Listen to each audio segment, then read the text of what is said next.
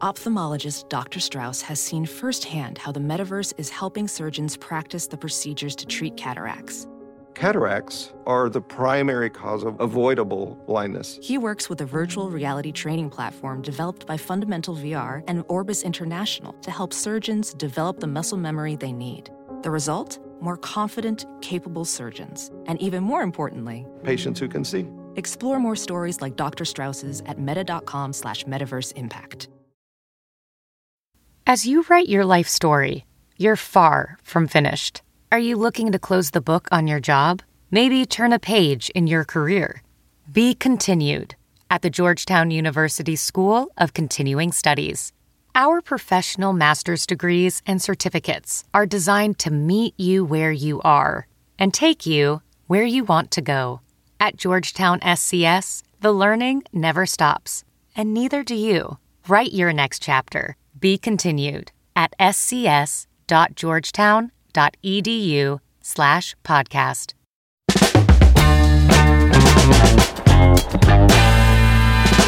What's up, fungal associates? Welcome to Completely Arbitrary, the podcast about trees and other related topics. I'm one of your hosts. My name is Alex Croson, and as always, I'm joined by the man, the myth, the legend, Mr. Casey Clapp. Good day, everyone. Alex, it is a pleasure to be sitting next to you again. The pleasure's all mine, Casey. You know, before this, we had lunch. We did. But before lunch, we recorded another podcast on somebody else's podcast. Yes.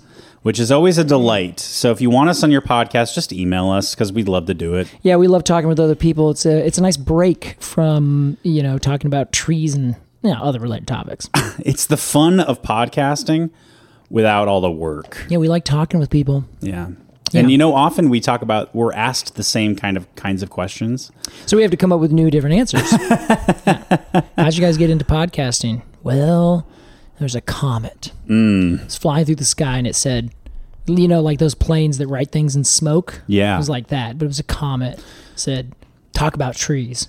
I was kind of imagining the red comet from Game of Thrones. Oh, really? Yeah. Where, you thought it was to start a podcast about trees, and I thought it was to, get a new desk or something. Get a new desk, which you do have a new desk. Yeah, that does actually work out. I guess it's not new anymore. You've had it for a while. I've had it for a while. It's a standing desk. I love it a lot. Yeah. I have also a more classic wooden desk, West Elm, that I got used for a steel in my other little room here. Yeah, it's true. You do have at least 4 desks. I have 2 desks. I guess those are in tables, Alex? Yeah, Casey. Well, come on. Is that really what we're going to argue about here? You've got 3 frying pans. Oh, what? This is a stock pot? I mean, I've fried things in stock pots. Okay, you can fry in a stock pot, but you know what I'm saying. I guess I do know what you're saying, but I don't like your pedanticness here. But My that's pedanticism. Fine. Pedanticism. It's pronounced pedanticism. Jesus Christ. All right. Hey, everyone. Welcome to the show. We're not fighting. This is Completely Arbitrary, the podcast about trees and other related topics. Mommy and Daddy are just having a heated discussion. Okay. It was like a fake heated discussion that turned a little real. Yeah, that is true. Yeah, it's true. Yeah. It's hard to see where it's a gray area. Yeah. Where did it go from real to fake? Yeah. Yeah. Ask yourself that question, everyone. Or rather, I guess fake to real in this case. Right. Ask yourself that the next time you have an argument. Is this a fake argument or is this real? Because sometimes one can become another. Exactly. And it mirages. It's like a cuttlefish. Changes color. Wow. I like cuttlefish. Alex, that leads me to believe you don't know what a cuttlefish is. I know what a cuttlefish is. Okay, I'm just making sure. It's an exciting new app that lets you schedule a... Yeah, it change colors of other things. Doesn't it sound like an app, like Cuttlefish? Yeah, it really does, yeah. But it's spelled like CTLFSH. No vowels. Cuttlefish. Yeah. Don't care. Hey, speaking of no vowels, we're here today to talk about a tur. And that tur is the aptly named and beautifully named, I will say. Yeah. Golden Raintree. That is right. Is it true that they originally went with Golden Shower Tree, but they had to remark it? Honestly, I hope rebrand? so. And I think about that every single time I say this. Yeah. Botanical name, scientific name? This one is Coluteria paniculata. Wow. Yes, which is really fun. It's named after Joseph Gottlieb Kohlreuter, who was a German professor. I don't think we can get him on the show. Okay. Yeah. Is he since deceased? He is. Yeah, in fact, he's an old one, 1733 to 1806. I do think we should hold a seance to speak to all these people. It would be really nice, yeah, if we just light some candles, ask if David would comment. Yeah. Yeah. It's like immediately apparent that they're all wildly racist. Yeah, oh, God. We're like, turn the Ouija board off. Oh, gosh. David's going on another rant about the locals.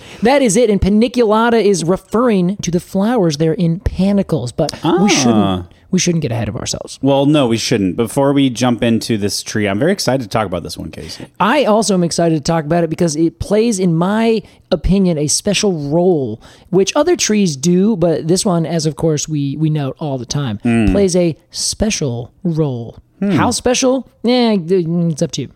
Interesting. I hope it's more special than a dinner roll, although I do love a dinner roll. Yeah, it depends on the kind of dinner roll.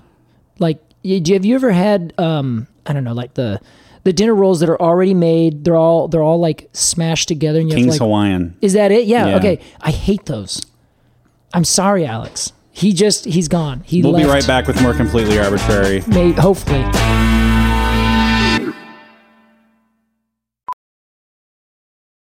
Welding instructor Alex DeClaire knows VR training platforms like Forge FX help students master their skills. There's a big learning curve with welding. Virtual reality simulates that exact muscle memory that they need. Learn more at meta.com/metaverseimpact.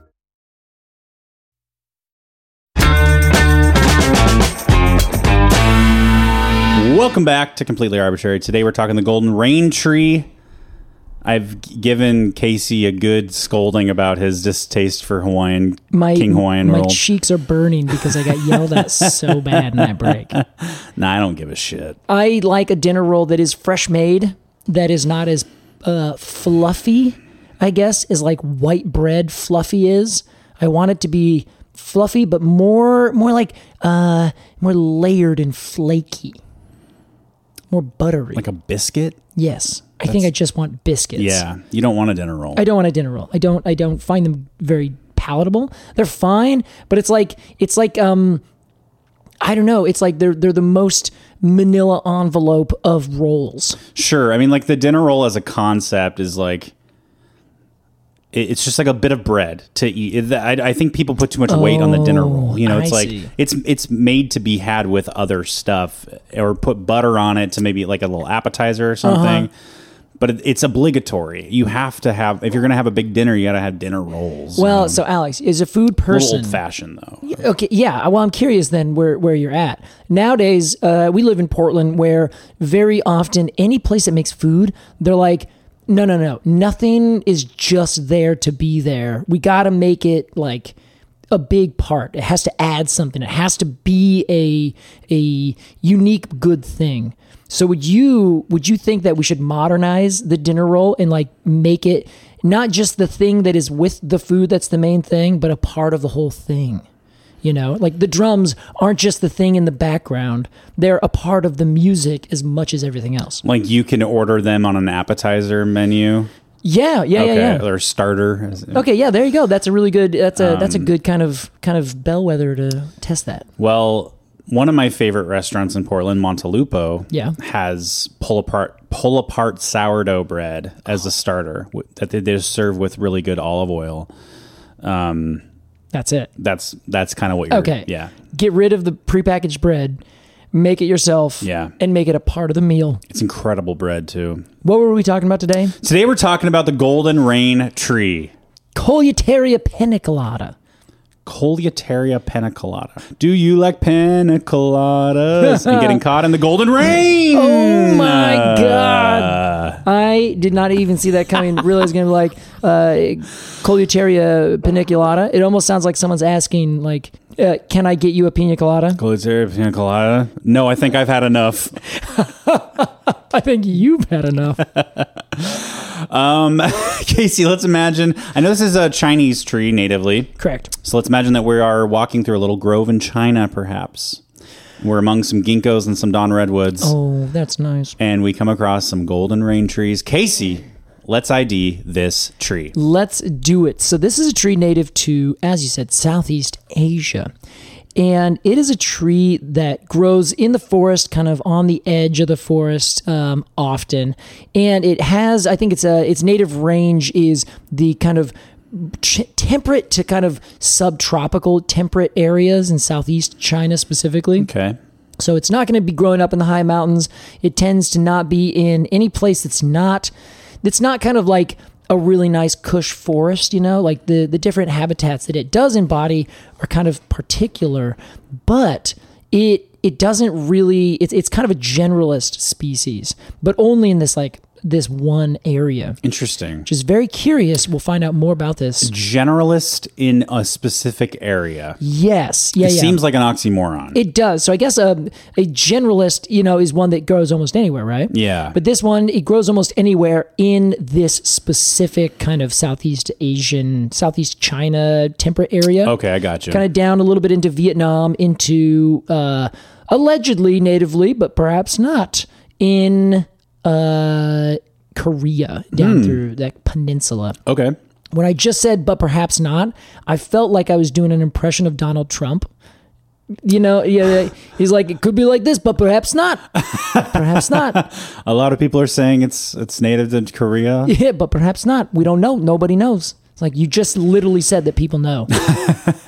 Anyway. Oh, God. Okay, Casey, let's talk about overall morphology, because I'll be honest, I know I've seen this tree. I'm sure I've seen this tree in Portland. Yeah. But I cannot think about what the tree actually looks like at large. This is a very, very good question. So, Alex, we'll start with the form. You're walking in, I'm going to start with a park, because the tree is an upright, rounded tree overall. Mm-hmm. If you see it in the forest, it doesn't grow in its normal, I shouldn't say normal, that is its normal. You're not going to find it the same as you would find it in a park or along a street, for instance.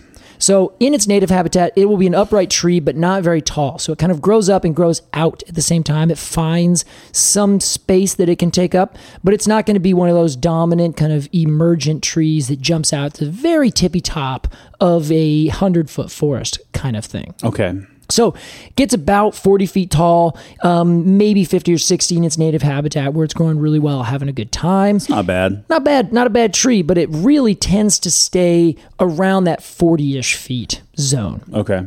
It will grow with this nice big spreading habitat. It will grow with this nice big spreading habit, be very rounded of a crown. It really has this kind of shaggy top appearance with one single stem that kind of splits and breaks up into multiple other smaller stems very proportionally. And this is kind of the important thing. It's a tree that grows and doesn't get very big. Like 40 feet is not giant for a tree, right? Mm-hmm. However, it looks like a big tree. Because it's so wide? It's just like a miniaturized version. Like you see a bonsai tree and it looks like a big tree, but it's small. Yeah. This is the same thing, but writ larger, I guess. Interesting. Yeah. So it just has one of those appeals where you see it and you're like, okay, that's a mature tree. It looks big, but it's not. It's not a big tree. It's like Napoleon. Yes, right? There's just certain camera angles. I know you're a powerful man, but you're so small. Yeah, but I can't help but want to pat you on the head. I just don't know why. And put your penis in a jar. What? Alex, where did that even come from? Napoleon's penis is famously on display at a penis museum. It's in a jar. What? Or it's in a little box or something. Is that true? Yeah. Where is this museum? I Googled Napoleon's penis. Oh, well, is your safe search on? No way, man. Nice. Well, this is okay. I want to pivot to just telling you how funny this Wikipedia page is. The page is titled Napoleon's penis, and there is a section titled Characteristics. Characteristics. With about a paragraph of text that I refuse to read. All right. Yeah. Hey, everyone, we'll link it in the show notes. Go ahead and just find out yourself. All right, where were we? We were talking about the size of this tree. So That's right. It's not a very big tree, but it has the appearance of a big tree. And I just find it to be extremely handsome. It's just a handsome tree. Yeah, it's a good looking tree. It's got, it's not very shade tolerant, so it will lose all of its lower branches. It doesn't stick and keep all of its kind of lower dead limbs or lower limbs that are kind of like small being shaded out. They all kind of die away. So it has a very uniform, clean branch architecture. And one thing that I think is really nice is that if you see it in the wintertime, it's got semi kind of fairly large twigs. So it has kind of this miniature appearance, but in wintertime, the architecture of the whole thing is very, very like obvious. Interesting. And it just has this effect of being very proportional, where it goes from being one big stem to two smaller stems to four smaller stems and so on and so forth in a very, very uniform way. It's very, very, very satisfying to look at. Yeah, exactly. It's like when you draw like a tree kind of thing, you follow an exact pattern. And then, like, it's like a fractal kind of thing. Yeah. It really has a very nice, pleasing look to it. Interesting. In my opinion. I like trees that are shade intolerant and ditch their lower branches. Yeah, right. Because I feel like it's like cleansing or something. It's like minimalism. You know, it's like I don't need these. I don't need this. I'm gonna get rid of them. Just gonna get rid of them. Everything's gonna be clean. It's a Marie Kondo tree kind of thing. Totally. One of my least favorite aesthetics of a tree is like a hawthorn. That's just like a big bunch of shit. It's like just all a mess. Yeah, and I think there's like a place for that. I don't know, but I look at that and I'm like, what do you? Come on, clean up. Pin oaks. When we cover pin pin oaks, I want to discuss this in depth. Okay, so the bark on these lovely stems is a sight to see. I kind of think this is nice because it is a tree that has ridges where it seems like the ridges are getting pulled apart slowly from each other, and they kind of cross over, like very kind of uniform shapeliness to it. But it appears to me sometimes, and this might just be my own like brain, because I looked and I was like, I don't really see this, but for some reason my brain thinks I see this. It looks like there are ridges that are on top of ridges. So there's like a ridge that's on the outside that looks like it's getting ripped apart. And then in the space between those ridges that aren't very thick, they're not very deep, it looks like new ridges are forming. So it kind of looks like there's ridges on top of ridges. Like there's layers to it. Yeah, but I think it might just be an illusion that my eyes see, because I looked at so many pictures and I'm like, not really. So why am I describing it this way? Why does it feel so right? Interesting. Yeah. What do you think? Are you looking at a picture? Yeah, I look at them and I feel that they look like stretch marks almost. Yeah. And they're kind of uniform in that way, but they also, Casey, I don't get bark, man. I don't know. What? All bark looks the same to me. There I said, except for like ponderosa pine or western red cedar. Like I just cannot tell. You will say the bark on this tree is beautiful, and I'll look it up and it's like this gray bark, and I'm like, well, what the fuck is he seeing? I just don't see beauty in bark. I'm sorry. Well, first off, this is tannish brown bark. It's not gray, Alex. I wasn't talking about this time specifically, Casey. I just mean like in general. All right, that's fair. I give up the ghost. The ruse is over. That means to die. The ruse is over. I don't get bark. I'll need to come up with a good descriptor for these so I can really elicit it better. No. It's not you. I'm taking this personally. Not personally as an insult, but personally as a challenge. Okay. Well, don't.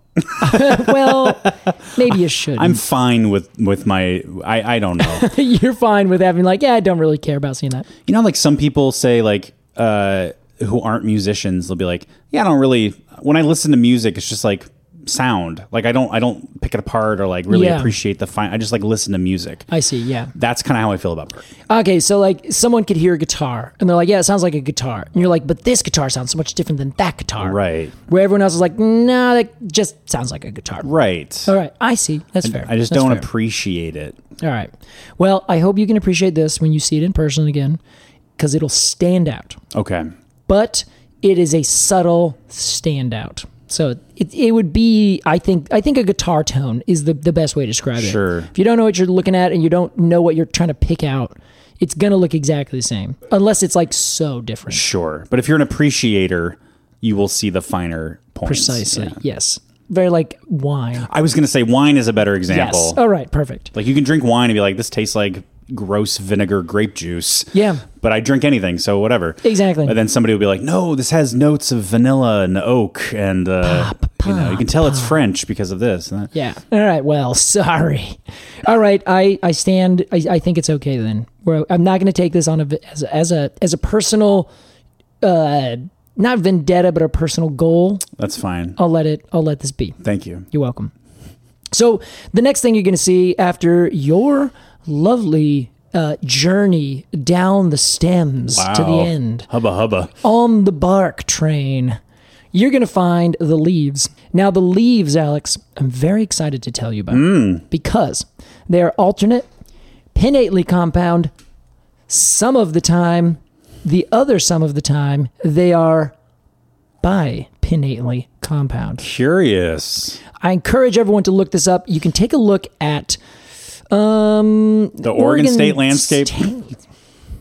Yes. I'm looking at it right now, Case. It's perfect. It's the website I go to most often. If it's a tree that grows in Oregon, they will usually have a profile. This is one of those cases. And it's always the very top link on our show notes. And we have leaves that are pinnately compound most of the time. But each one of the individual leaflets looks a little bit like a hawthorn leaf or something. Yeah. They're kind of, serrated, a little shaggy looking. I think they look a lot like parsley, honestly. I was just thinking this, Casey. Excellent. We're on the same page. We're totally on the same page today. But then sometimes that parsley, as you go down that little parsley stem, the leaf blade kind of rips a bit apart. So all of a sudden it becomes another compound leaflet, which makes it then bipinnately compound. Right. So is this just pinnately compound with very deep lobes? So deep that it becomes bipinnately compound. Yes, that's exactly it. All right. And that is the case with any leaf. The leaves just have such big, deep lobes that they become pinnately or palmately compound. Oh, I see. Okay, Yeah. but well, that's the definition of bipinnately. Exactly. That is why whenever you see a leaf and someone says it's a compound leaf, those are leaflets, and someone says that's dumb, why don't you just call them leaves? It's because in a technical sense, if you're looking at it and you just draw the lines as if there were no gaps in between, it would just be a lobed leaf. Right. Yeah, so that's just one of those things that is on that spectrum of how intense the leaf is lobed or cut or something like that. And the petiole of the leaflets is just like the vein, like the main vein, just that main vein, exactly, of a leaf. Yes, precisely. Okay. That's a petiole. Petiole. Yeah. If you add a ULE into the word, that makes it small. Interesting. Yeah, so crenulate means small crenations. Cerulate, small serrations. Very cool. Yeah, there you go. Huh, interesting. So that's just like a mutation that happens sometimes? Or? I think it's probably mutation would be the right word, but it's also just a variation, you know? So some of the leaves on the very same tree, usually if they're fast growing, they'll be more likely to be bipinnately compound. If they're a little slower growing, then they'll be more likely to be pinnately compound. I gotcha. Yeah. Oh, sure. So I'm reminded of the sassafras. Yes. Which on the same tree, you can have 3 different variations of leaf shape. Right there, yeah. Yeah. Same exact thing. Only the difference being sassafras, I cannot think of a rhyme or reason. Like, it's not that they're going faster or slower. Some leaves are just like, I have a thumb. Yeah, it's just the way it grows, man. Yeah, just the way it grows, man. Well, like Casey, I'm just itching to get to the flowers. Well, before we do, I got to tell you one fruit. last thing about this leaf. Okay. When it comes out, Alex, it's this stunning copper red color. It's like when they're very, very first popping out in the spring. If you have this growing in northern climes, you might be able to see it right now, but it is spectacularly gorgeous. Red. Yeah, so it like comes out and it looks like the whole tree is just like coppery red color that then fades to its normal green once the leaves start to mature a couple weeks or a week or so after they come out. And that's because they haven't like formed their chlorophyll yet? It's exactly right. Yeah, It's just a different pigment in there and the actual chloroplasts have not been produced and made and start to actually shine. Well, I say shine, but really I mean absorb all the colors except green. So other trees that produce leaves that are green right away, Yeah. They just have their chloroplast built in. Yeah, usually they're just a little quicker at putting it together. Okay. Yeah. Interesting. But yes, no further ado, Alex. The flowers. They are, you guessed it, golden in color. They're great, Case. They're so beautiful. They're like this like stunning yellow green when they first come out. But the yellow green is more just because there's, leaves there. So you can it looks like they're yellow green. But when you actually look at the flower itself, it is a strictly bright yellow, like bumblebee yellow kind of thing. I'm going to say grass-fed butter yellow. Oh, that is such a perfect description. It's like the yolk of an egg. Yeah. Ugh, well, I love it. A really good yolk will be like almost orange. Yeah, okay, that is very true. These are not quite that. Maybe this is an yolk of a factory farm egg. Yes, this is factory farm egg. Yeah, very good. Or grass-fed butter. Right. So it is, and they're yellow, they're four-petaled, and this is a tree that is monoecious. It just has, all the same flowers are there. They are perfect flowers. And they are tiny little flowers, but in big clusters, and they have probably, I don't know, even maybe 50 flowers on one panicle, which is basically a branched raceme of flowers. So it's like a spike that comes up, but then has other spikes of flowers that are coming off of it. And they're terminal, so they happen at the end of every twig that is growing out. So every single one will just be pop, pop, pop, pop. The display looks like fireworks. Wow. It's as if you're walking around, this tree is actively portraying a fireworks display at the end of every single one of its branches. Beautiful. It's just stunning. I will say, I feel like panicles are a little more organized looking. Ooh, yeah, okay. Like they have, or maybe I'm thinking of panicles. Like they look a little neater. Oh, yes. And these are very kind of messy in a good way. They're just like a big cluster of things. They're very spread out, Yeah, yeah. And I think that is an adaptation, Alex. An adaptation to the fruit of these trees. Wow. Another common name that people might know this tree by is the Chinese lantern tree. Yeah, Case. And that is because it makes these fruit that are about, what would you call that? It's about the size of a, maybe like a dumpling or something like that. Maybe a ravioli. Like a Russian dumpling, not like a Chinese. Well, I guess dumpling is such a broad term. Yes, I didn't want to say it was one sort of thing. Right. Because there's so many dumplings. I'll say they look like little chili peppers. They look like little pepperoncinis. Definitely. Yes, perfect. But smaller. Yeah, and they have they're three-sided and they are very papery. And you can rip that paper open and you can rip that paper open and they have one to several little black seeds, or they're very, very dark, almost black, very perfectly circular, so much so that they've actually been used as beads historically or for rosaries, that kind of thing. Cool. And they will fade from a kind of greenish yellow in the early spring to a pinkish tan in the late fall. And I guess not early spring, in the early summertime once they really start to develop. Mm-hmm. And the effect on the tree is just stunning. Because the leaves, because they're so kind of cut and compound, they have this kind of shaggy appearance, and then all of these fruit are also kind of shaggy on top, but their color is like quintessentially fall or late summer. Yeah. Like the kind of straw colored. It just gets me every time. You have a fondness for this tree. I just love this tree. Casey, I have a question about these pods. Yeah. Would you call them pods? Yes, they are capsules. Yeah, so capsules. I think pod is perfectly fair. They look like 3 leaves sewn into like a football. You know how a football is like yes. 3 like little pieces of material or whatever for sewn together on the sides. Yeah. Are they modified leaves, the papery part of the fruit? I actually don't believe so. They might be, if you go back far enough, every bit of a flower is some kind of modified leaf. Sure. But the thing with these is that as they develop, so the flowers don't have any bracts or anything around them. It's just the flower. And then as that fruit starts to develop, those new green little capsule bits develop and grow themselves. So I would say probably ultimately, but I don't know what part of the exact anatomy that is.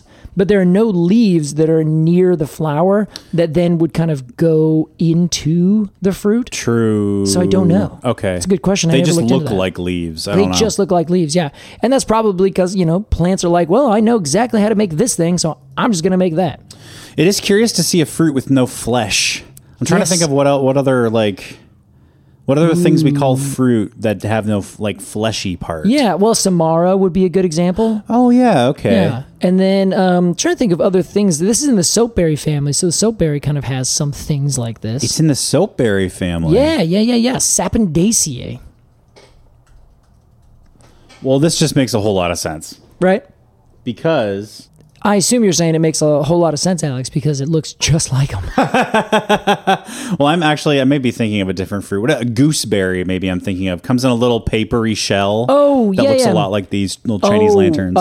You're thinking of it's a ground cherry or something like that. It's like it's in the tomato family.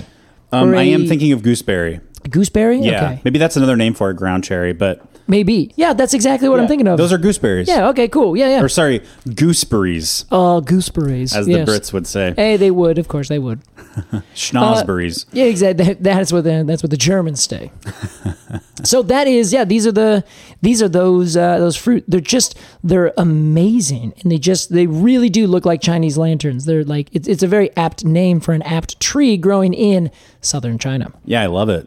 Now, these trees they have, for whatever reason, gotten a reputation through Buddhism and have been planted near different monasteries. In fact, apparently, officials in China and Korea, where their tombs, and these would be important officials, they would plant this tree on their tombs to mark where their tombs are.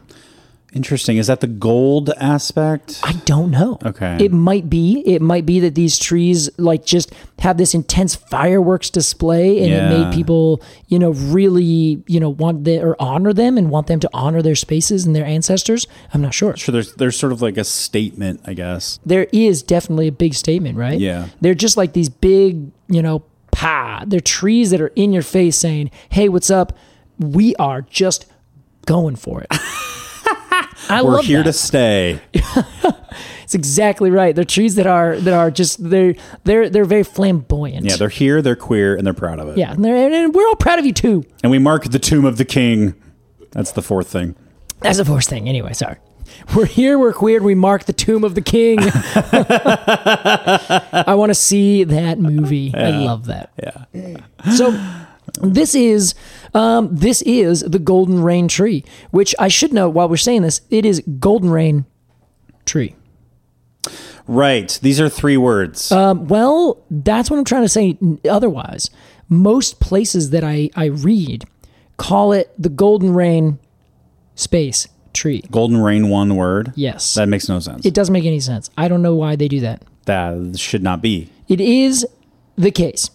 Although in the landscape plants, it's the golden rain tree. What in the world? Come on, y'all. I say when in doubt, separate all the words. Okay, yeah. I think I'm gonna separate also the en from the gold. So it's the gold in rain tree. For Spanish, it's in the rain tree. There's gold in that rain tree. There's gold in that rain tree. Go find it. And them hills. So in Portland, Alex, I wanted to take you. In fact, I think we might be going there here pretty soon because we're going to go down to Selwood, this lovely little neighborhood in Portland, because we're going to film a video to hype up our game night. That's right. In fact, I think if you're listening to this episode, our game night is tomorrow. It's tonight. It's tonight. So if you're in Portland and you don't have plans tonight, you're listening to this on the Thursday it comes out, come to game night. Get your ticket at eventbrite.com. Search for Arbitrary Game Night. or our website or our Instagram, anywhere. It's going to be a lot of fun. It's going to be great. So show up for that. We are going to go down there, and if you are there on our game night, you might be able to see these trees in bloom because I think they're about to get going. Yes. There's a whole row of them along a street next to Selwood Park. They're all fairly mature trees. They need a fairly reasonable size planter strip, maybe about 5 or 6 feet, just because they can get kind of a fluted-ish base. And they only get, like I said, about 35, 40 feet tall, especially growing along our neighborhood streets. But they grow really wide and out. Casey. Alex, what are you thinking? I know the trees you're talking about. You do? I never realized those were golden rain trees. Yes. God. I'm thinking of Selwood Park, and I know exactly the road that they're on. Yeah. It's such a stunning display. They're awesome along this entire place. Don't their canopies kind of overlap a little bit? They too? all do. Yeah. It's very much like an LA effect in some spaces. Love that. They're so lovely. And the thing that I wanted to talk about is that this tree, in my opinion, exemplifies the idea of right tree, right place. Interesting. I know a little bit about this. Yeah, we've talked about it every now and then. We've touched on it and said, well, it kind of means this. I think we even had a whole Patreon episode where we kind of dove into this. Yeah. So I wanted to cover this in a little bit more in depth so that we could kind of really dial it in, share it with everyone else. The secondary reason is that we often get people asking us, hey, I need to plant a tree. I live here and I want to plant a tree. What tree should I plant? And it's very difficult for me or for anyone in our enterprise to say, here's exactly the tree that you should plant. Yeah. And that comes back to right tree, right place. Exactly. Right time. Right objective. Yeah. There's all sorts of things that come into it, but they boil it down to those two things, right tree, right place. So it's hard to say, I live in Minnesota. What tree should I plant? Yes, exactly. Well, give us some deets. Yeah, we'll need the details, but unfortunately, we just don't have the time to really dive into all those things. Yeah, well, also, you are not an on-call nursery employee. Unfortunately not. Yeah. So... Yeah, unfortunately, I think I would really enjoy that. It'd be great to have an on-call where there's like an emergency. Yeah. It's like, quick, call the emergency nursery line. And I'll answer like, hi, this is Casey. What's your emergency? Hi, I'm trying to figure out what plant to plant here. I got this kind of soil. The sun is beating down on my house. The climate change is real. And then I'll be like, stay calm. Everything's going to be just fine. What's your soil type? Do you have any power lines? I need you to go outside, ma'am, right now. Put your fingers in the air. What's the temperature? Lick them first. Is there any wind? You have the solar the satellite image of their house pulled up. Exactly. All right. I need you to go to the west side of the house. Typing furiously. Yeah, that would be a great job. I would totally do that job. So this tree exemplifies it, and I can hear people saying, "Oh my God, you guys are so wrong." Wait till the end of the episode. Sorry, are you okay, Alex? Yeah. Oh my God. So the question, of course, that is on everyone's mind right now is, what do you mean by right tree, right place? Yeah. Alex, do you have any perspective? I mean, I think it's pretty surface level, but I'm sure I'll be proven wrong in the next hour and a half. I think it just means that, for every area that you want to plant a tree, there are a list of good choices. Yeah. And you have to, and we've talked about dichotomous keys. Yes. I love bringing this up. Mm-hmm. Love a dichotomous key. Say we love a dichotomous key. Everyone loves it. Every time we dichotomous key, and we love it. We love the dichotomous key. There's no way he could pronounce dichotomous key. Yeah. I love a dicho key. A dicho key. What? A lot of people calling it a D key. I'm not the only one. So you got to say, well, what's the shade situation, right? Yeah. Okay. What's the climate like? What zone are you in? Mm-hmm. What's your soil type? What is the composition of the soil? How much room will this tree have to grow out? How much room will it have to grow up? What's the surrounding What are the neighbors like? Like, Yeah. what kind of trees are around it? Hey, is your neighbor an asshole, or Right. do you really like your neighbor? Is it juniper or like a Douglas fir rich with mycelium? Yeah, right. That's so good. I love that, like adding that extra like cultural thing into it. It's Yeah. like, do you like your neighbors or do you not like your neighbors? Oh, I see. change your entire perspective. Right. Like what purpose are you looking for this tree to serve? Do you just want to plant a tree to have a tree? That's fine. Or do you want to plant a tree to, be a shade tree in 50 years? Yeah. Or so answering all these questions can help narrow down a cast of characters that will be the right tree for the right situation. That's perfect. I couldn't have had a better description. It's time for our completely arbitrary Q&A. All right, thanks everyone. This is a lot of fun. No, we're not actually doing a Q&A. Not yet. So this is 100% the thing for that. Like, you named so many perfect examples where essentially right tree boils down to right tree, right place. Right. Boils down to choosing the tree that fits the conditions and the limitations of the space that you're trying to plant a tree in. And you also want to make sure that that tree will thrive going forward and reduce the number of infrastructure conflicts that could happen. So this is, there's no exact formula. You can look this up and you can find 1,000 different places saying, how to figure out what the right tree is for your right space. But there are some big things that you can kind of look for and think about. And the first thing that you want to do is, like you said, look at the ground. Because the ground is the kind of number one thing that you need to think about. I make this joke all the time that you can cut the top of a tree off, which is the part that most people consider the tree, and it will come back. But if you cut the bottom of a tree off, right, it will not come back. Yeah. So if you just have that top bit and you plant it, dead tree. So the most important thing for a tree is the ground. So what's going on? Sure. Have you ever thought about cutting the bottom off of a tree? No, but Yeah. I want to try now. Yeah, you should try it. That'd be fun. What the fuck? It's not growing back. This is ridiculous. You might willow would grow back, I think. True. Yeah, they would got do new that. roots, new shoots, they'd baby. be fine. Okay, so the ground. So you want to look at how I guess the word composition of the ground. Yeah. Like, is it clay? Is it really stony? Is it sandy? Sandy. There's Is salt in it? Right. Yeah. What's the composition? Yeah. Is it super compacted? Is there lots of space? Is there mulch, growing? Like, what kind of soil are you dealing with? Sure. Is it going to be a very cush garden environment? Is it going to be the planter strip that has, filled with gravel and very compacted clay soil? Could you add to that? Is it on a slope? Is it flat? Yes. Is it next to water? Is it Right. saturated with moisture most of the time, or is it dry most of the time? Yeah. Or is there a mixture of that over the year?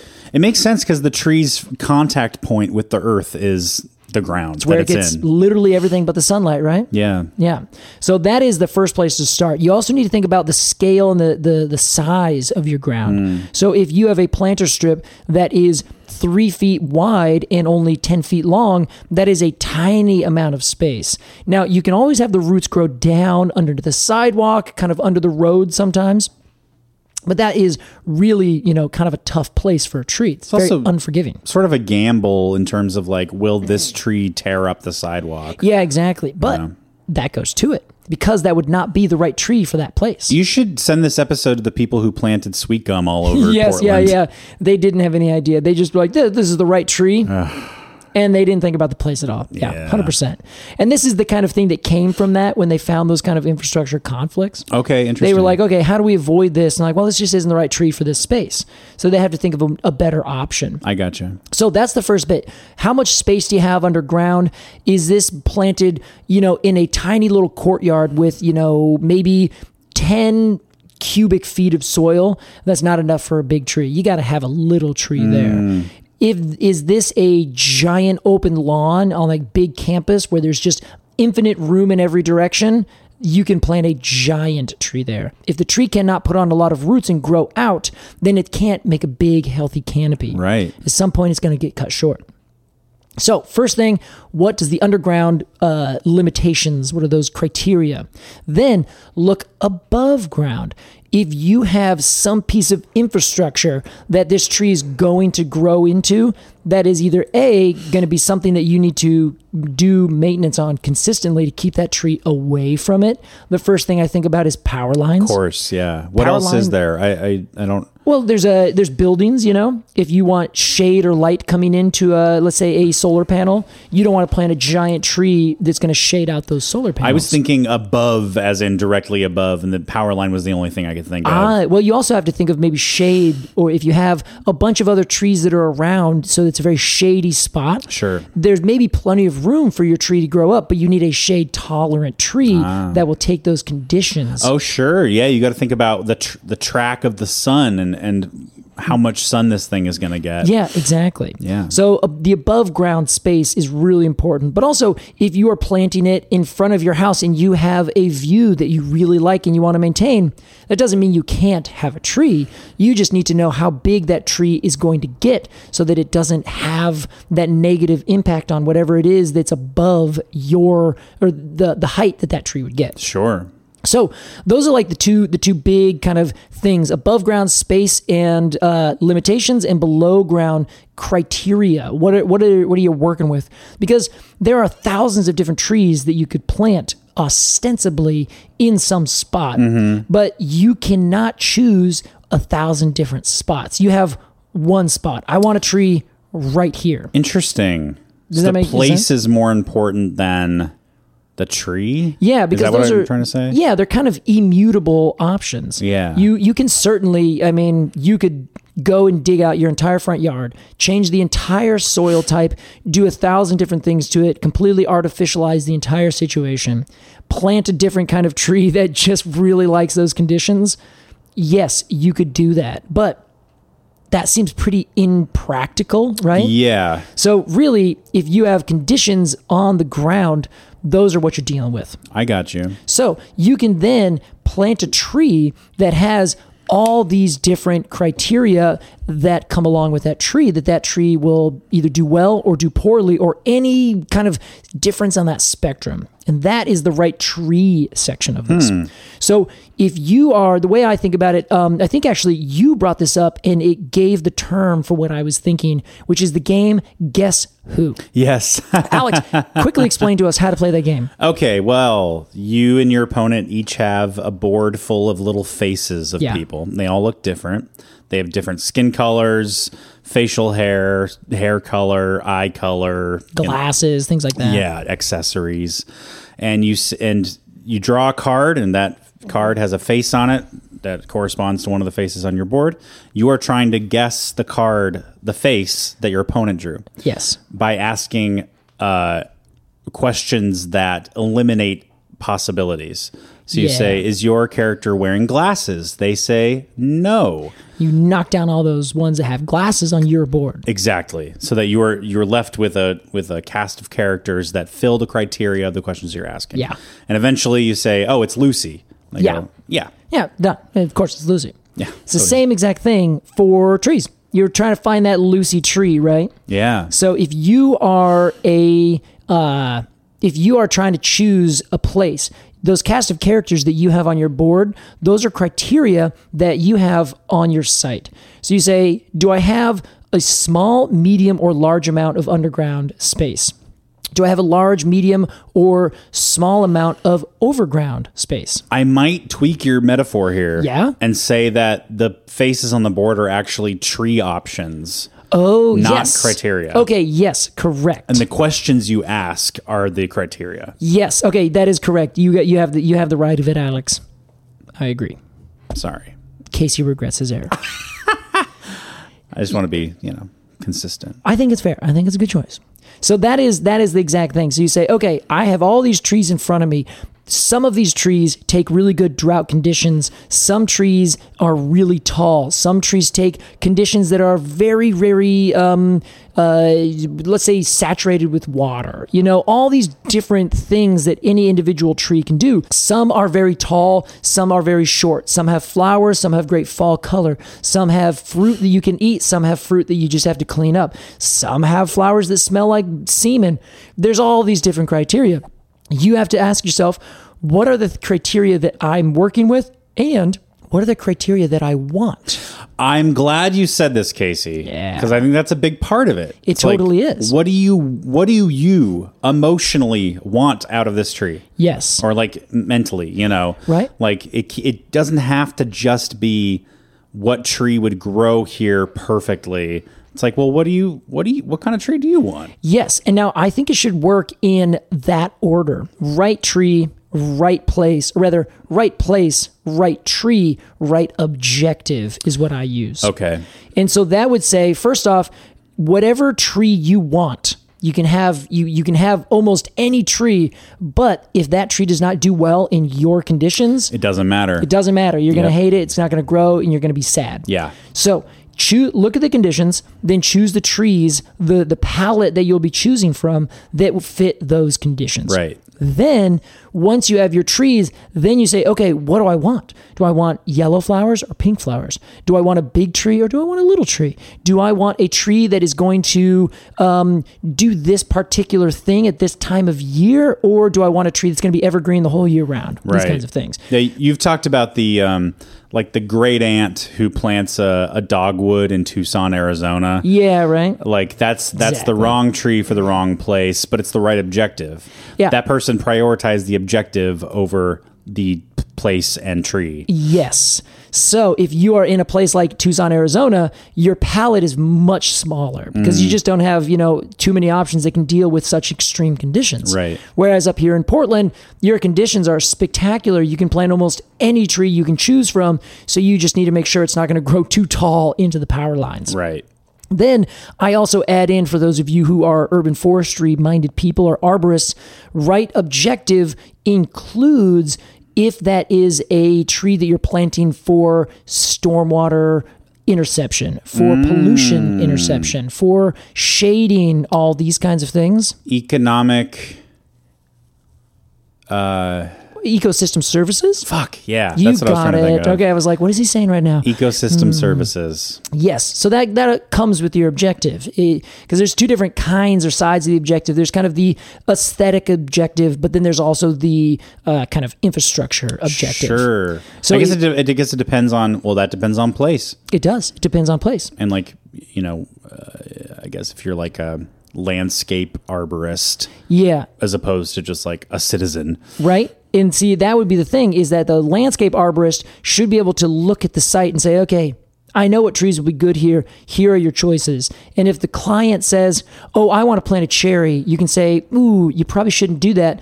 This is a very shady spot. It's also very dry. Your cherry's going to die. Yeah. If the client continually says, yeah, give me a cherry, great, sell them a cherry, do your job, and then call it good. Right. But the appropriate thing is to have a conversation and say, here's the best tree for this situation, or here's the best trees to choose from.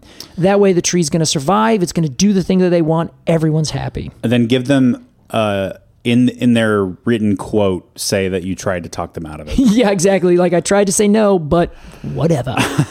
So coming back to our Coleteria paniculata. Yes. This tree I find to be the right tree for the right space. Specifically, these ones that I'm thinking of down in Selwood, because there are overhead power lines that are growing, but there's a big wide space. Yes. So you can plant a big tree, but you can't plant a big, tall tree. Right. So it also is a beautiful tree. It's probably not the right tree for stormwater interception because it is a deciduous tree. So when we here in Oregon get most of our rain, its leaves are gone.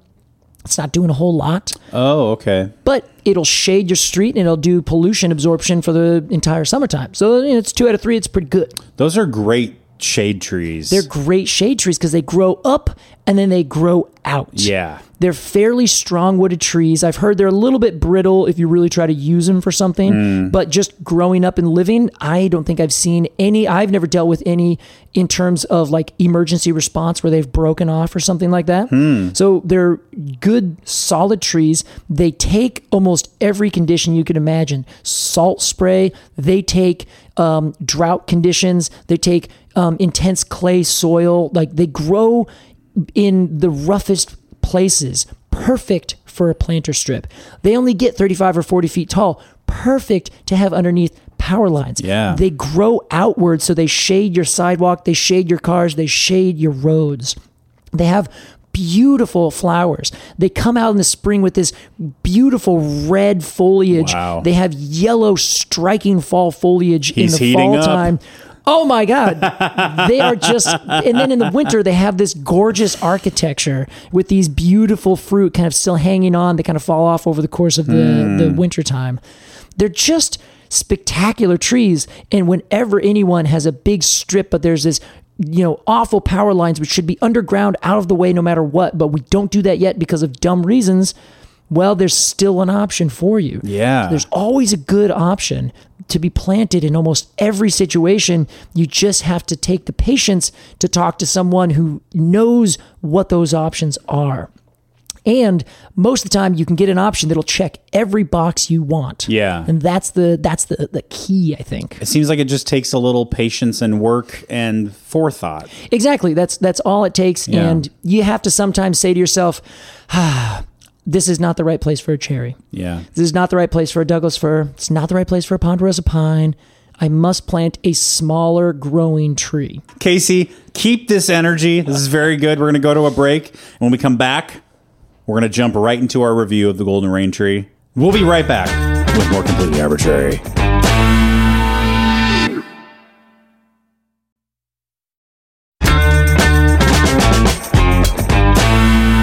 Casey, that was our discussion of the golden Raintree. I don't have it. Can I get you a pina colada? Something pina colada. And it is now time for our golden cone score. Yes. Two kinds of gold in this There's episode. a lot of gold. Interesting. Very curious. We're not going anywhere with that, but still. Here's how it works. We're going to give some final thoughts on this tree, then give it a rating of 0 to 10 golden cones of honor. Casey, as a resident expert and as a very passionate man about this tree, we will begin with you. I appreciate the opportunity. So, our golden Raintree is a spectacular specimen tree, in my opinion. There are many people who are probably pulling their hair out right now because this is an invasive tree in places like southern Florida. So, to pin it all off before I give it this rating, I want to say I acknowledge sometimes trees are invasive in certain areas. What do we do to avoid this? Don't plant them. We ask ourselves, is this the right tree for the right place? I see. You say, no, this is not the right tree for southern Florida because it's an invasive horde and I hate it.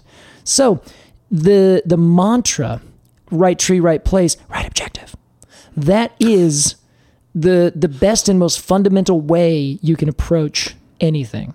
I'm going to take that into my review and say, I'm talking specifically a Coluteria paniculata in Portland, Oregon, underneath power lines. Yeah. In a large planter strip that I want to have a beautiful flowering tree in early summertime. And I also want it to be quite shaggily handsome in the fall time. And I'm going to give this an 8.8 golden rain trees of honor. Did I get that right, Alex? I don't know. 8.8. 8.8. A very good score, Casey. Yeah, and I have to say, that's probably way above what it should be. But every time I see this tree, I'm just like, you're doing it just right. Yeah, man. I have yet to see one. I'm sorry, I have not spent a lot of time in southern Florida. But I have yet to see one that I'm just like, ooh, not not what I want to see. It's like that NBA forward who just keeps hitting threes. And you're like, how do they fucking do it? They just keep doing it, and I just keep loving it. Forward is a basketball position, right? Yeah, I believe it is, yeah. Okay, like Yeah. Damian Lillard is a forward? I think so, Okay. yeah. They're like the person who takes the ball from one end of the court to the other and like begins the play on their side. Yeah. They're the quarterback of it. Okay, yeah, that's right. I don't want that to confuse you, Alex. No, I think I understand it. Okay, good. So I'm gonna go 8.8 for this tree. 8.8, very good. I love those trees over in Selwood that are growing over that street because that street is so comfortable. You know why? Because it's covered in shade, and that's what we need more of. And that is the thing. Yeah, and any tree that can provide that in LA, that really, I feel like that's like S tier LA ship is like if it can grow out over the road. You S tier? What? You know S tier. No. Okay. In Japanese video games, Okay. it's like if you complete a level and you did really, really good, you get ranked, right? There's like D tier, C tier, B tier, A tier. Okay. And then above that is S tier, which comes from Japanese schools. Like an A plus in Japan is an S. Oh. And I think it stands for like super or something. Huh. I had no idea. Yeah. So anytime I say S tier, I just mean like top of the top. Okay, gotcha. All right. So I see. an LA that grows out over the road, Yes. I consider an S tier LA. Yes, agreed. Yeah. As opposed to just like, Italian cypress along a countryside road. It's like, that doesn't do much for me besides it looks kind of cool. It looks kind of cool, but no. Give me an American elm on each side that's like covering the street. Yeah. Gosh, I love its leaves. I love that it's sometimes bipinnately compound, sometimes pinnately compound. Whatever it's feeling. I love the color, that rich yellow. I love the little lanterns. Those are so cool and curious. Yeah. I'm going to give this thing an 8.5, Casey. 8.5. 8.5 Golden Cones of Honor. Sometimes it's the little trees that just know what they're doing. That's right. It's amazing. Dripping in golden rain. Dripping in golden rain. Everyone, go out and find them right now. If you're in Florida, kill it when you find it. Wow. Yeah. So Hey, go pee on a golden rain tree for us. give it a golden shower. That was our review of the golden rain tree. We hope you liked it. Casey, it's time for a game. Hey. Oh, what? That's right. I didn't know there was a game today. There sure is, pal. Let's do it. And this one is a classic that we love and hold dear. This is The Family Tree. All right. No theme song this time. I'm just not feeling it. You're going to have to play it in somehow. You can't, Okay. You can't just not.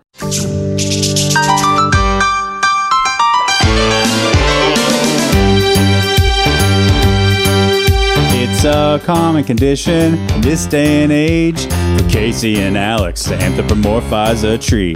Is it Zeus of Olympus or Saruman? Some people say it's even Admiral Thrawn. Deep cut. You know there must be some kind of rules for this stupid game. But all we can see is an opportunity for a segment on completely arbitrary. Maybe Jean-Luc Picard is an elm of some kind. And the kid from Up is a ponderosa pine. There's room for use, mahoganies. There's room for the host to disagree. It's a podcast game called The Family Tree.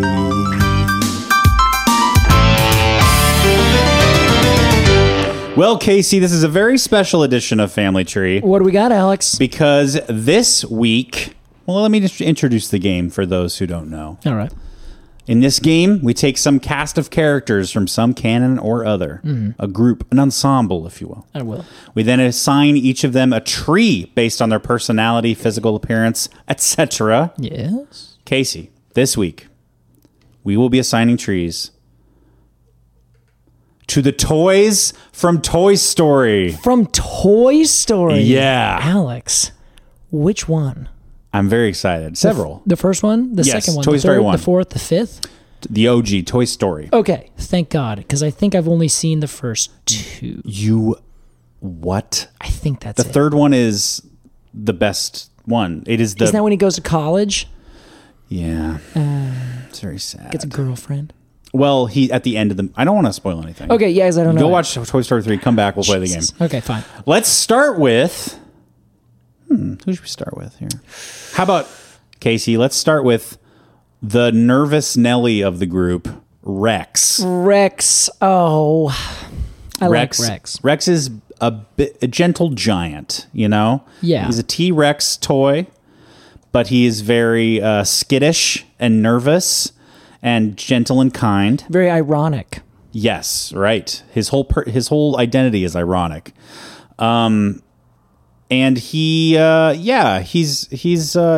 cares about everyone. Yeah. And he's just a sweetheart, but he has the physical appearance of a monster. Yeah. Okay.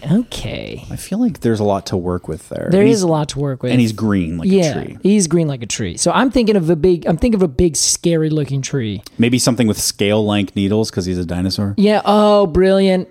But it's not like, but isn't that scary? Once you get to know him a little bit. Yeah. Oh, you touch it and you're like, oh, this is nice. I'm thinking a conifer. Yeah, I think a conifer. They're the ones that have most conifer or most needle scale-like leaves. My God. Yeah. But then, so the one I'm thinking about, you go, skip straight ahead. Something ancient. Okay. A living fossil, because he's a dinosaur. Oh, wow, yeah. Maybe, honestly, I was thinking of the scariest of them all. The monkey puzzle. The pay win. Wow. Because it's big, it's scary. It's got these giant scales. It looks like it's going to poke the heck out of you. Right.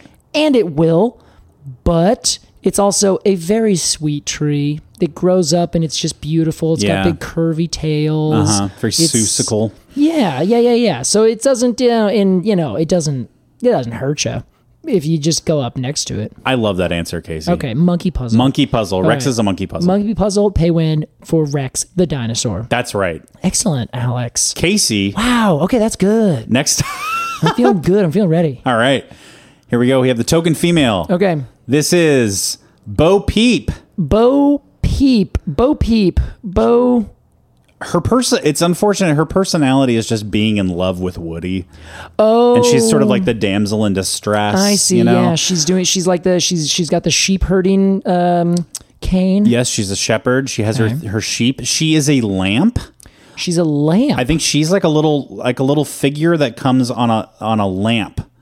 I believe. Yes, I see. She's like a part of a Bo Peep lamp. Yeah. I will say in Toy Story, I think 4, Bo Peep is like a martial artist. She's like really badass. They really make her. She's been doing like Tai Chi, like working on all these things. Right, and she's like the hero of Toy Story 4. Yeah, so I don't want to say that she's just a damsel in distress. I'm talking about specifically the first movie. I don't know. Yeah, I can't remember if she does anything heroic or if she's just kind of a minor character. But yeah. Oh my gosh, in Toy Story 4, she looks quite different. Yes, she looks like Rey from Star Wars. She's like yeah. She's a badass. Okay, all right. So I'm thinking something that animals like.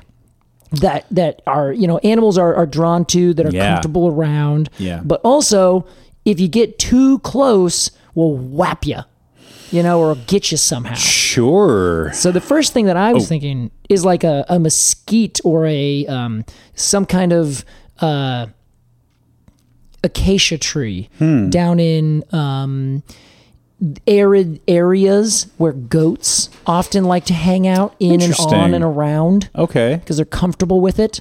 Because sheep, I always think of as being in like, big open corrals, or just on the side of a hillside, grass where there's no trees.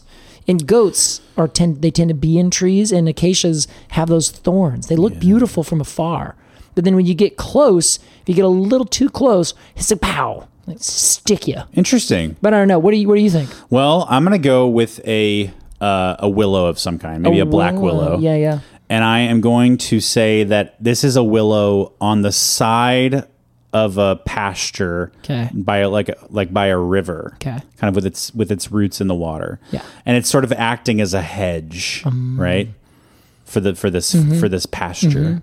There's a tree called the peach leaf willow. That might be perfect. Yeah, I like it. Just I don't know why I think of peach, but there is. I feel like I'm thinking of the Mario character, Princess Peach. Yeah. This is a very peach look to her, especially the older movies, like this pink dress kind of thing. Yes, totally. Well, can we go with the peach flower willow? Let's go with peach. The peach leaf willow. Yeah, which I believe, ironically, is Salix amygdaloides, which means it's actually the peach leaf willow is the common name, but the scientific name means that it's the almond leaf-like willow. Interesting. Yes, very confusing. Both droops? They are both droops. They are both actually in the genus Prunus. So it makes some kind of sense, but not enough. But Salix is the willow. Yes, we're Salix amygdaloides. This is like a Prunus-like Salix. Yes, it's a prunus-like salix that's called a different kind of prunus. Weird. Yeah, everything's confusing. Don't listen to anything other than us. Casey, let's move on. Hi, Bo Peep. Bye, Bo Peep. Hi, Bo Peep. Bye, Bo Peep. Let's talk about the spaceman. Yes. Buzz Aldrin. I thought you were talking about the little guys. Yeah. Let's talk about the spaceman. The little guys that honor the claw. The claw. You know what?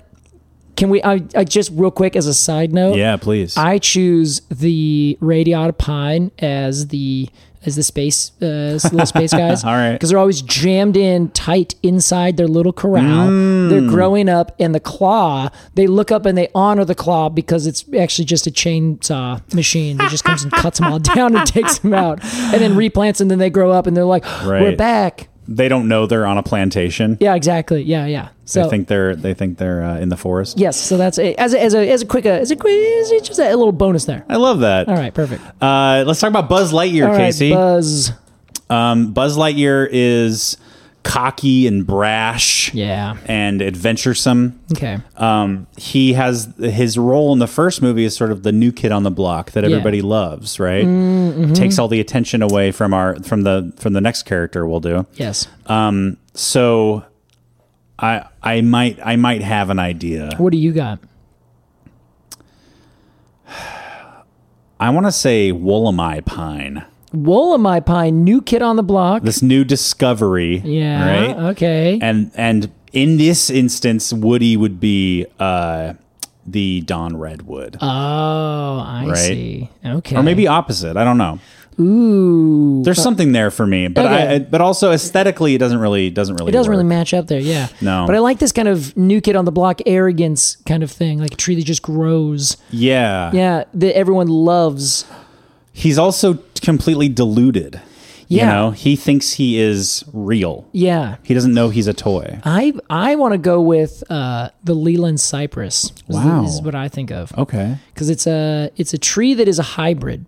So it grows with an intense amount of vigor, and we plant it, and it just grows everywhere really fast, and everyone thinks they love it, but it grows so fast that it gets out of control. Wow. So I kind of see it as being, it's a new kid on the block. Everyone plants it kind of everywhere. It's the new age kind of arborvitae. Wow. And you plant it, it's great, and you're like, oh, cool, there's this new plant, and it's adventuresome because it grows all over the place very quickly. I was also thinking of the tree of heaven, a very adventuresome tree that likes to grow anywhere. I don't want to associate Buzz with Tree of Heaven. Yeah, you don't? Okay. maybe something like the mangrove. Like, I'm kind of thinking of a tree that like goes everywhere.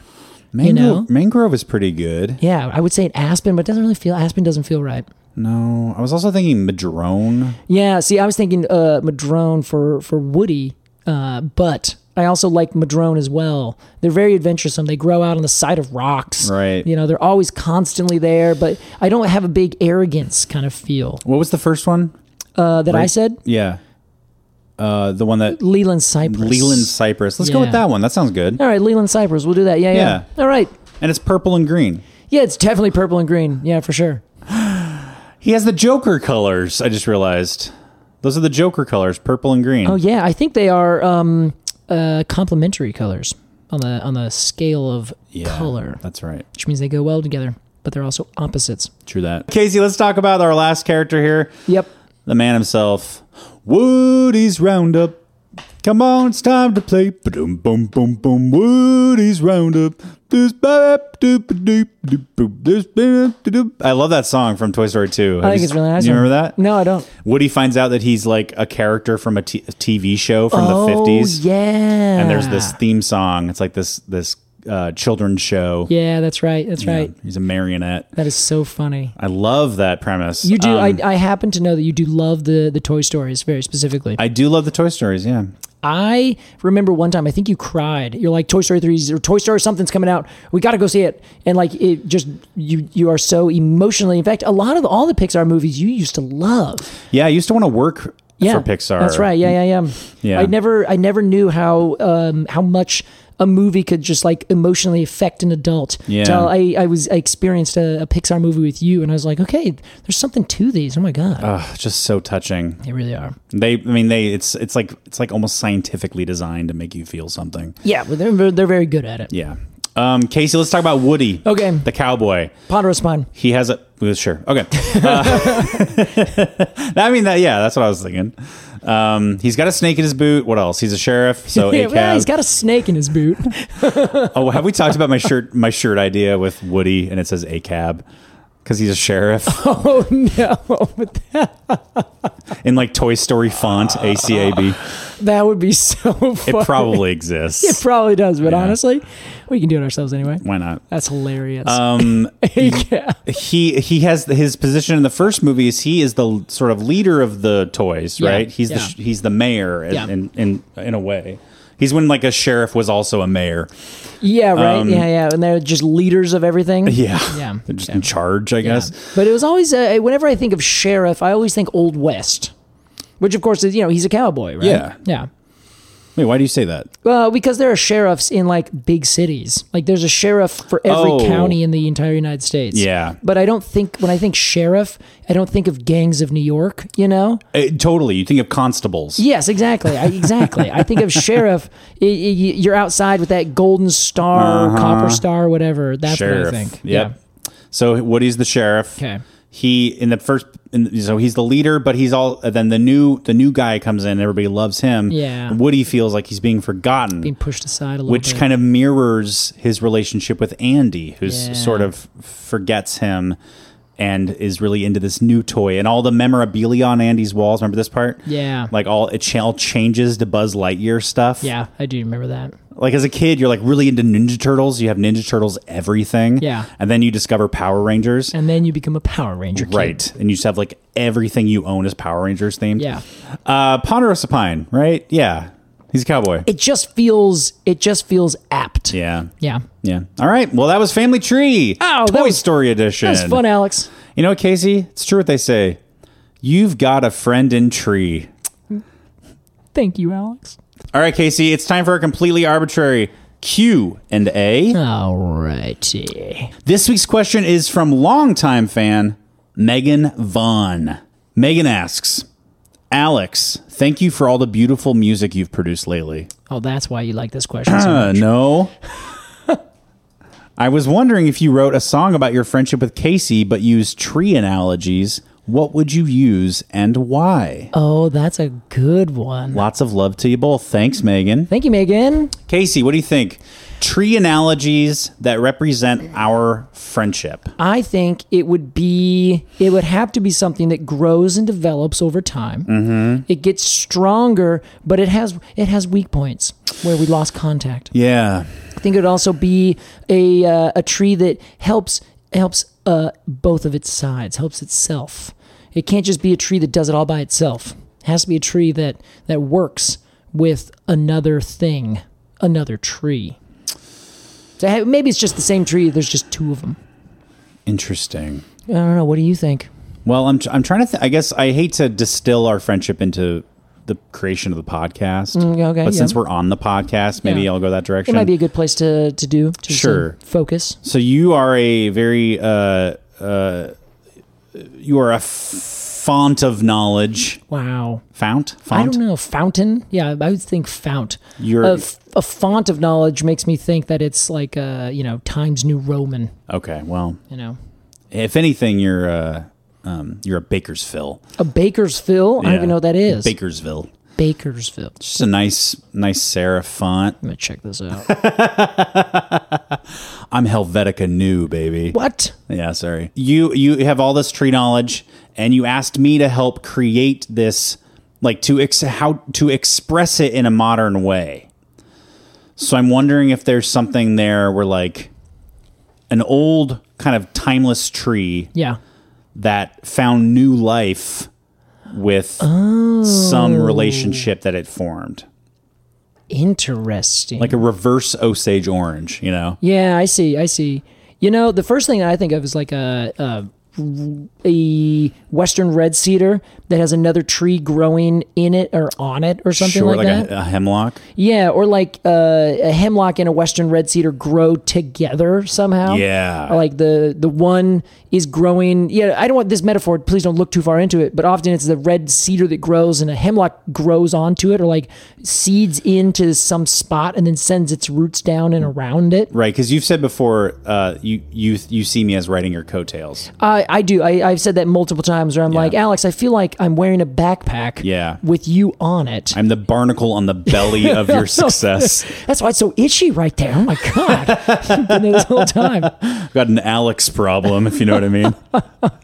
I don't know. That's a good question. I think that, what two trees are like working together?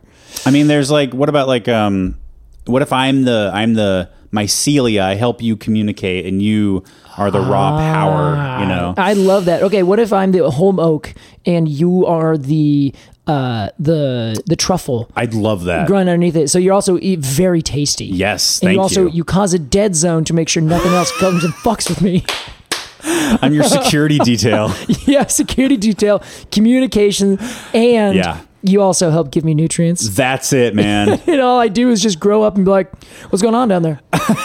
Yeah, everything's cool. Must be. Everything's fine, Mr. Clapp. Are you having a nice Sunday? I am. Thank you, Truffle Alex. This was great. It's just a bunch of dead deer around you. I think that's it, Case. All right, let's do that. Yeah, sounds good. The story of holm oak and truffle. If you have a question for us, join the Patreon. Patreon.com/arbitrarypod. That's ARBORTRARY pod.com. If you have a question for us, join that Q&A. That's Quercus and Alder tier for $3 a month. That's where we just got Megan's question. That's right. For $5 a month to support the podcast, you get 2 bonus episodes and to be part of the Q&A every month. And for $10 is our flagship tier, the Cone of the Month Club. Every month we get an independent artist to illustrate a conifer cone, different species every month, different art style every month. And then we get it printed on stickers at Sticker Ninja in Portland. And we ship them all over this damn world of ours, Casey. That's right. Someone commented recently that they weren't sure that we ship to Canada. We do. Oh, yes. We have many Canadian patrons. Above that is Arbitrary Plus, our live stream tier. Every month you get 2 live streams. One is with Casey and I, where we do all sorts of things. And we're kind of like, as of last live stream, we are sort of reimagining what we can do with those live streams, which is very exciting. Yeah, it's very, very fun. It was very interactive, and it gave the patrons agency in the podcast, which I thought was pretty cool. Yes. Some of the things that those folks used or said or responded to, we are going to actively be using here in the next couple weeks. That's right. On the show. Just like our Excellent Adventure series. Yeah, exactly. Yes, they helped choose some of the trees that we chose. That's right. Exactly right. And then one of those live streams is just me, although we've talked about getting Casey to join on one of these as well, playing a tree or nature-themed video game, Twitch style, just a nice little game stream. That's right. Above that is the most generous of admissions, $20 a month. It starts at $20. You can give what you want.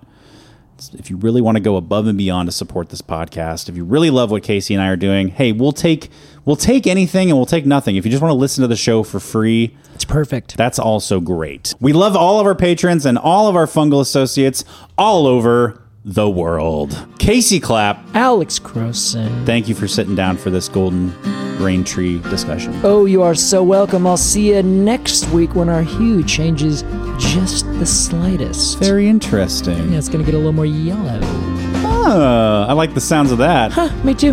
More yellow than the golden rain tree. More yellow than the golden rain tree. All right. Mm-hmm. Oh, I noticed you put rain and tree together just then. Raintree. I prefer golden rain tree. Thank you so much for listening to Completely Arbitrary. We'll see you next time. Goodbye. Bye.